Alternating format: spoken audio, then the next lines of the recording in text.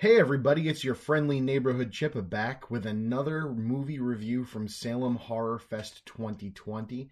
For those of you that don't know, Salem Horror Fest has gone in completely virtual this year, with 2 weekend passes. Weekend 1 with its own set of premieres and other stuff going on. Weekend 2 with its own set of premieres and stuff going on. Or you can get an all-access pass and get access to all of it, over 100 hours of movies and podcasts and Q&As and retrospectives and all kinds of other amazing stuff.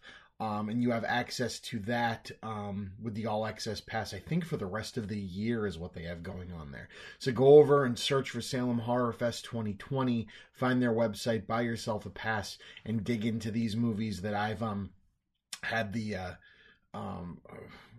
honor of being able to dig into some of these prior to the fest this year and now during it as well. So with that, I want to bring you to another film I saw from Salem Horror Fest this year that I had heard about prior and was excited to see. This film is called The Last Thanksgiving. This is the East Coast premiere of this film. The Last Thanksgiving was directed by Eric Lorenc. I'm hoping I'm pronouncing that right, Eric. If I'm not, find me in the comments or come on the show and let's talk about your movie. The synopsis of this film is that a family of cannibalistic pilgrims attacks a restaurant that stays open for Thanksgiving. That's the synopsis. That's the movie you get. But there's so much more to it there. First and foremost, the location of this film. I didn't look up where it was filmed, but, I'm expecting a Last Thanksgiving movie to be a New England-ish area. This has more of like a Pittsburgh, Philadelphia, or maybe even like, not Baltimore, like a Buffalo, New York, kind of like a hilly, older, city, small, one main town drag road. I'll be interested to find out after I do this review. I didn't think that's where I'd go. But anyway, the location is great. There's like this one little diner type fish and chips restaurant that's open that the main character, who I'll get into in a minute, works at. And then there's a movie theater down the street that, shows second run films, it would seem. And because it's Thanksgiving and there's no Thanksgiving horror films, he's showing Santa Claus Conquers the Martians, which is a movie I own, unironically. I also own the Mystery Science Theater version, but I own Santa Claus Conquers the Martians. I used to do a thing called Mystery Science Theater Fox Hall the night before reading day in my dorm when I was a resident advisor, and we'd stay up all night and watch bad movies. And Santa Claus Conquers the Martians was one of them, so that was awesome to see on screen in a movie like this. But anyway, so back to the type of movies that this is. This is unabashedly a 70s, 80s style slasher gore flick. It's not striving to be anything more than that. The characters are dumb. They do ignorant things.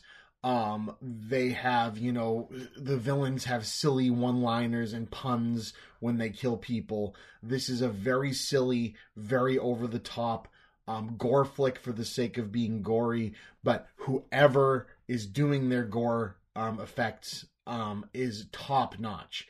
There's no digital additions to these things. These are all in camera, shot on set, very gooey, very over the top gore effects, and quite frankly pretty disgusting. This isn't like, Hostel stuff. This isn't a torture porn film. A lot of the big hits are done off screen. It's kind of, what's going on after. It's definitely more, this is gore for the sake and the fun of it. And if you can get into that kind of thing, The Last Thanksgiving is certainly your bag. The thing that really grossed me out was the cannibal characters are always drinking glasses of wine full of blood, and the blood looks very realistic. It's not the stage blood, KNB, bright red spray. It looks like something that came out of a blood bag at a hospital, and there's just something so unabashedly gross about someone taking a swig out of a wine glass full of blood that really sent frickin' chills up my spine. So, what's going on in this movie? So this girl named Lisa Marie is like the town outcast. Isn't waking up in time for work, going nowhere. Family really wants her to be back for Thanksgiving, but they also want her to go do her job. And her job is a restaurant that happens to be open on Thanksgiving. The restaurant crew are obviously very tight-knit. They're friends. They all seem genuine. Obviously, the acting is not the most incredible in the world, but that's what they're going for here. They're very broad, very caricature-y characters. The girl playing Lisa Marie does a lot of heavy lifting because she has that kind of like, emo goth or just, I'm too good for this place kind of mentality that sticks with the character. But so what's going on is, while this is going on and while she's going to work, we get, the glimpse of this family. And, the family's got, a family member that wears a mask, and it kind of looks like a pilgrim face, and it's a little weird, and they never really explain why. I would imagine there's something going on with this kid, whether, it's a mental handicap or something like that. Probably through inbreeding or some weird crap like that. Again, that's the kind of movie this is. They're kind of like the white suburban version of The Family from The Hills Have Eyes, is what they're going for here. But, the sister of the family is talking about this great Thanksgiving dinner, and people are going out to get the food, and we realize that the food is humans who are not obeying the rules of honoring Thanksgiving on Thanksgiving. So now this movie, which jokes that there isn't a Thanksgiving horror movie, makes their own Thanksgiving horror movie, and that's really cool. So what happens? So they go off, and this is where the movie gets clever. They do some really cool cuts. In fact, the editing in this is actually really good for a low-budget offering.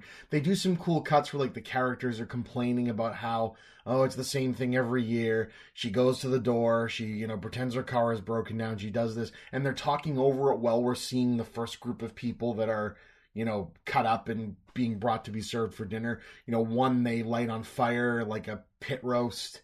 There's, one boiling in a vat of gravy, quote unquote, in the, in the living room when they get there. But the meat of the movie starts when they get to the restaurant, and the carnage. The guy pretends to be a guy coming in looking for a job, and his other sister just pretends to be, someone I think that wants to get food. He walks in, and this is one of my favorite bits in the movie. He goes in to talk to the manager in the back because he wants to get a job. And he does, the horror movie trope thing where he walks up against a knife block and you think he grabbed a knife. And he goes and pulls out the knife and he goes, I'm sorry, I'm not really that hungry. Anyways, I'm more of a seafood fan. And he pulls out the knife because he's going to stab the guy in the eye, right? But it's a whisk. And he goes, a whisk? Seriously? And he goes, whatever. And goes about jamming the whisk into the guy's eye, pulling his eye and brains out and taking a great big bite of it. It's disgusting. The pun is hilarious. And this is kind of the sick, sadistic, but fun, 70s slasher gore flick vibe that they're going for in The Last Thanksgiving. And it gets more wacky and crazy after that. It's clunky. It's a chase movie and they're getting chased around, but they're not really locked in by any means that really makes sense. The killers always have the advantage in a movie like this, so it doesn't really need logic. There's a great sequence where Lisa Marie escapes and makes it to the movie theater where her friend is showing Santa Claus, her boyfriend is showing Santa Claus Conquers the Martians. And my favorite kill in the movie, and this is something that I'm surprised, maybe it was done in a Scream film, but I don't think it has been. He's in the projector booth and she sees him but sees the killer behind him, and he gets stabbed and the blood sprays on the lens or the window, and so Santa Claus Conquers the Martians is now sepia hued from the blood. And I thought that was fantastic. So that's a really fun little flick. The revelation on what's going on with the cannibal family is also amazing. Killers in these movies always give their big exposition sequence, so they reveal when they ramp up the movie by even more of what's going on. So what's going on is they are descendants of people that were involved in the original Thanksgiving. The original Thanksgiving, the person cooking the food, after all the Indians, which they seem to be super racist against the Native Americans, and they call them Indians, and it's very intentional.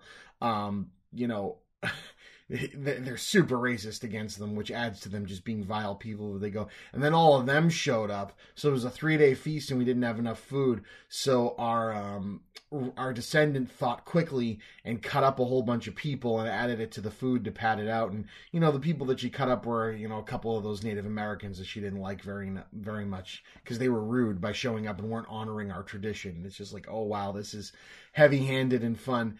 And they said, so your descendant, who's now dead, you still have to honor her. And they go, dead? And then you see that they also have like an ancient like zombie woman living in there too.